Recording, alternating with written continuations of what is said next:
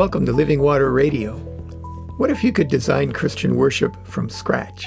What would you include? What would be different? What structure and elements would reflect the worship of the faithful as we come out of a global pandemic? Today we're going to consider some possibilities for the new small normal. My name is Pastor David Berkedal. My wife, Reverend Sally Welch, is co-producing this podcast. Sally is a United Church of Christ / Christian Church Disciples of Christ ordained minister focusing on ecumenical and interfaith ministry. I served Lutheran Christian congregations in Compton, California, and in San Dimas, California for over 40 years. Today, maintaining our yard is my gym, and I'm active as a volunteer in the leadership of the 114 Evangelical Lutheran Church in America congregations in our area. Check out our first Living Water Radio podcast, number 0, Welcome and Introduction, for more information about us and this podcast. Martin Luther, the 16th century church reformer, said that as long as the gospel was rightly preached and the sacraments were rightly administered, everything else in worship was adiaphora, that is, important but secondary. That gives us a lot of flexibility. We've done videos on how worship is directed at God. I've quoted Søren Kierkegaard as saying that the question to ask ourselves after worship is not, what did I get out of that, but how did I do? Recently, we've done a couple of videos about how the new normal for the post-pandemic church will be oriented around small groups, and how those groups will be built around the transformational and unifying work of the Holy Spirit. Today, I'd like to consider some possibilities for how those two realities could shape the worship life of our churches as we move into the new small normal. First, I think that future worship will be small by design. People emerging from various levels of isolation will be hungry for community, and the size and structure of their primary Christian community's worship life will reflect that. People will be encouraged to memorize as much as possible, to encourage open-hearted worship, not reading. It will take place both in small groups that will function as small primary Christian communities of between 8 and 16 people, and in gatherings of groups together for more celebratory worship services. A small group or Christian community can have anywhere from 2, as in a personal accountability group, to 16 or so, just before it splits into 2 groups. That's the most difficult crossroad in the life of a small group. Groups live in order to die. I'm not suggesting that all churches will be small. Some may be quite large, depending on their purpose in the body of Christ. A living organism may be a single cell, but it's not fulfilling its nature until it begins the process of growth with cell division. But they will be composed of small Christian communities that will be their primary interface with the Christian movement and the development of their faith. The location of weekly worship services will change, will take place out of the public view, preferably in places of natural beauty, and will be announced each week by email or text. Worshipers will bring their own folding chairs and maybe 1 or 2 to share. In addition to the location of worship, the email or text will include a chapter from the Bible that worshipers will be asked to read so often that they pretty much know it by heart. It will be recited by the congregations, with the majority remembering where others' memory is not as clear, and the pastor teaching it as the sermon. Pastors will serve as the link between small groups and will train the leaders. Second, I think that post-pandemic worship will be less contemporary and more traditional. And what I mean by traditional is liturgical. Now, I think that what most people mean when they say they prefer traditional forms of worship is that they prefer the form of worship services that they grew up with. I mean something more specific. I mean that there will be a desire for a structured worship service that is built around the form that goes back to the synagogue service in which Jesus participated and before: gathering, word, and sending. Only a 4th element will be added: meal or Holy Communion, Eucharist, Sacrament of the Altar, the Lord's Table, however you describe that in your tradition. This form has sustained Christians for centuries, and now almost thousands of years, in all kinds of situations throughout the world. It will be scaled for the number of small groups involved, but it will be designed to facilitate the worship of the one true living God. Third, one form might be that music will start the service. There will be additional singing in the middle and at the end. It will be simple melodies that can be easily memorized with lyrics that have meat and meaning, including Bible texts, focused but not limited to the Psalms. Worshippers will be encouraged to memorize them, or better, to know them by heart. Worship that is held outdoors in colder and clement weather will be shorter than that is held indoors. Worship will be simple. We'll focus on actual worship, prayer, praise, and thanksgiving directed at the one true living God. A money offering will be received to serve the community and the poorer members of the congregation and will be administered by a board of elders. The community will be encouraged to be generous. Fourth, I think that small groups will be the best way to embody the diversity we experience in the body of Christ. Small groups will provide the best ways for people to get to know people who are not like themselves. During the pandemic, we heard calls for racial justice. I think that small primary Christian communities can be one of the best ways to draw people together to experience the faith that unifies, even while respecting diversity.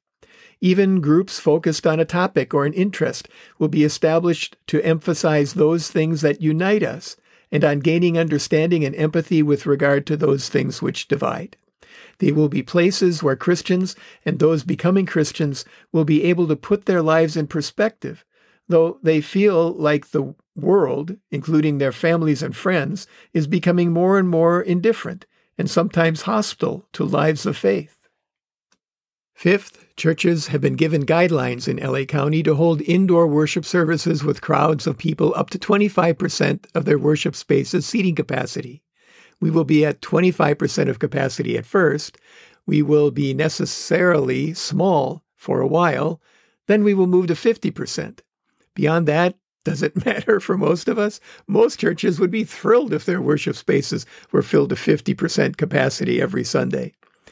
As our society and even some of our churches become more and more secular, the centralization of the church will only make us more vulnerable. The hierarchy of the church will flatten, and small groups will be our primary Christian communities.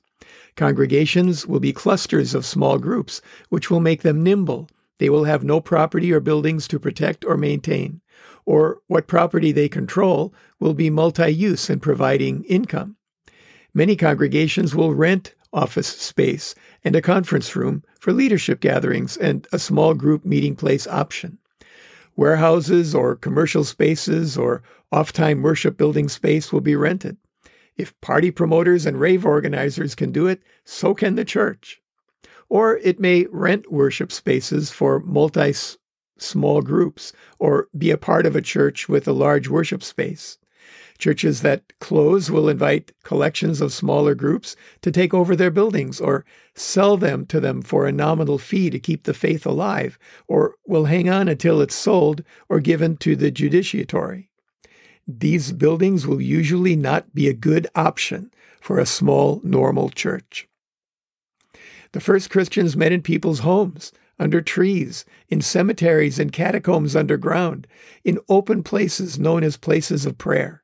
All the small groups associated with a congregation could gather once a month or so, and congregations may be gathered in conferences and gathered once a quarter or so, and conferences could be part of synods and gather annually, however your church is structured. These gatherings could also function as training grounds and provide doctrinal and personal accountability. It will take longer to become a Christian and to be more directly accountable in the Christian life. Small groups will be places for formation, as well as encouragement for those whose faith has led them to be rejected by their friends and family. But when people do become Christians, it will be a great celebration. Transfer of membership, not so much. That's more corporate. They will be reminded in their shared lives of the promise of Jesus in the Gospel of Luke, the 12th chapter, starting at the 32nd verse. Do not be afraid, little flock, for it is your Father's good pleasure to give you the kingdom. Sell your possessions and give alms. Make purses for yourselves that do not wear out, an unfailing treasure in heaven, where no thief comes near and no moth destroys. For where your treasure is, there your heart will be also. Be dressed for action and have your lamps lit. Be like those who are waiting for their master to return from the wedding banquet, so that they may open the door for him as soon as he comes and knocks.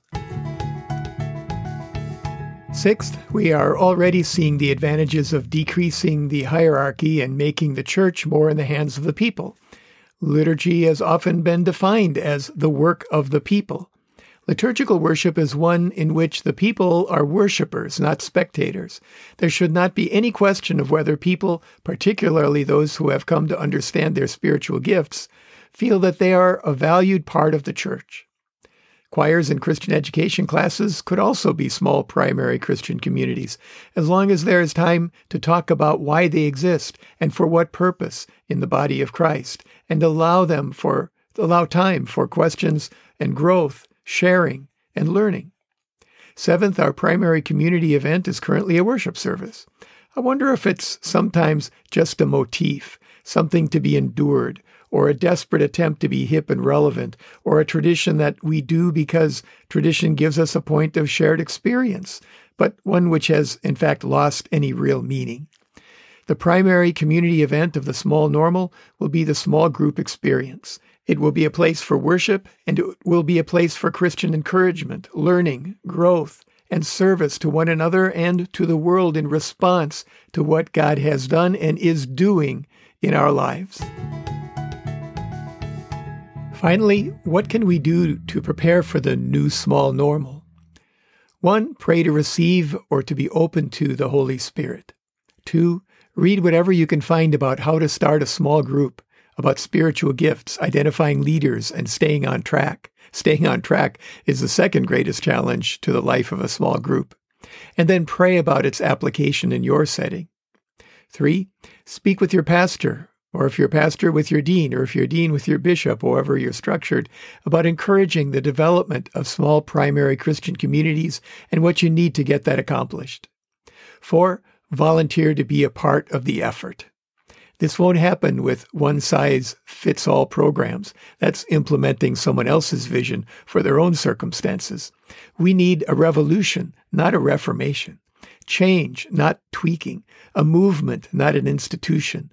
Because the Holy Spirit is real and alive. It is the person of God at work for good in the world. We need people who are open to and actively led by the Holy Spirit. It leaves us comforted, challenged, and a bit challenged. It is the streams of living water that forms and sustains the Christian church. The church needs its inspiration. It is all that it needs, and everything else flows from that. Today, let's remember to pray for those struggling for racial equality and for those who protect and serve. And let's remember to pray the Lord's Prayer today, the one that Jesus taught us. If you don't know what that is, contact us at therevsdavidandsally@gmail.com or send us a tweet to @DavidBurkadal, and we'll send it to you. Send your prayer requests to the same addresses, and we'll include them next time. Send your comments there as well. As always, we encourage you to stay hydrated. Open your heart to receive the living water from the source, God's self, the living presence of the one true living God, the God who gave himself on the cross so that all who believe and are baptized might be restored to the living relationship with God for which we were created. Remember your church. Identify one if you don't already have one. Ask a friend about it or a family member. Google it. Contact the pastor. When you have a church, go to or tune in to the worship services they have available and support your church financially so that it will be there when we come back to fully physically present worship together. Support your pastor and church leaders, pray for them, and help them in any way that you can. If you or a loved one are having thoughts of suicide or are struggling with mental health issues, call somebody. Google a local or national hotline. Reach out. You are not alone. Wear a mask when you're outside your home, practice social distancing, wash or sanitize your hands regularly. Stay at home unless you are providing essential services or need them.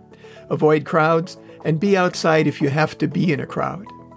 Be kind to everyone you come into contact with, especially those who are sacrificing their security to provide for yours. Thank you for listening to Living Water Radio. We are here for Christians and for the people of the Los Angeles metropolitan area who are looking for a sense of Christian community, a source of hope, and a way to thrive together during this global pandemic. We hope you'll tune in next time and invite your friends to do the same. Meanwhile, Sally and I encourage you to open your hearts to receive living water, the presence of the Holy Spirit, and stay hydrated.